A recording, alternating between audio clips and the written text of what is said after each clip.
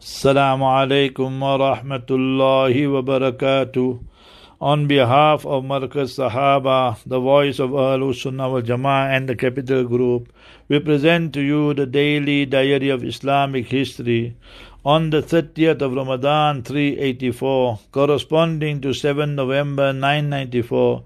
Ali bin Ahmad, who was known as Ibn Hazm, was born in Cordova, Muslim Spain. He was one of the most famous scholars in Andalusia and in Muslim Spain. His famous work is Muhalla al-Muhalla. His son Fadl states that his father had written 400 volumes of Islamic works on various subjects. He was what we call a Zahiri scholar, but nevertheless a great scholar. We all make mistakes, but his contribution was great for Islam and the Muslims. So may Almighty Allah reward all our scholars of the past who upheld the flag of the Ahlus Sunnah wal Jama'ah. Ameen. Assalamu alaikum wa rahmatullahi wa barakatuh.